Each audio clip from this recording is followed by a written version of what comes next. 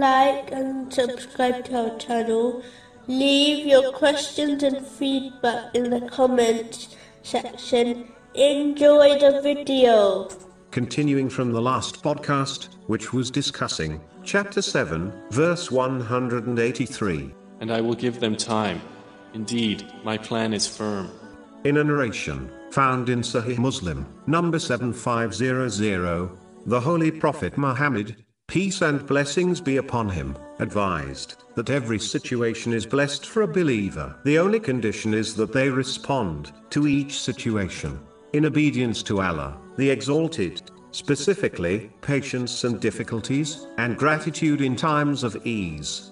There are two aspects of life. One aspect are the situations people find themselves in, whether they are times of ease or difficulties. The control of what situation a person faces is out of their hands. Allah, the Exalted, has decided this, and there is no escaping them. Therefore, stressing over the situations one faces does not make sense, as they are destined and inevitable. The other aspect is a person's reaction to each situation. This is in each person's control, and this is what they are judged on.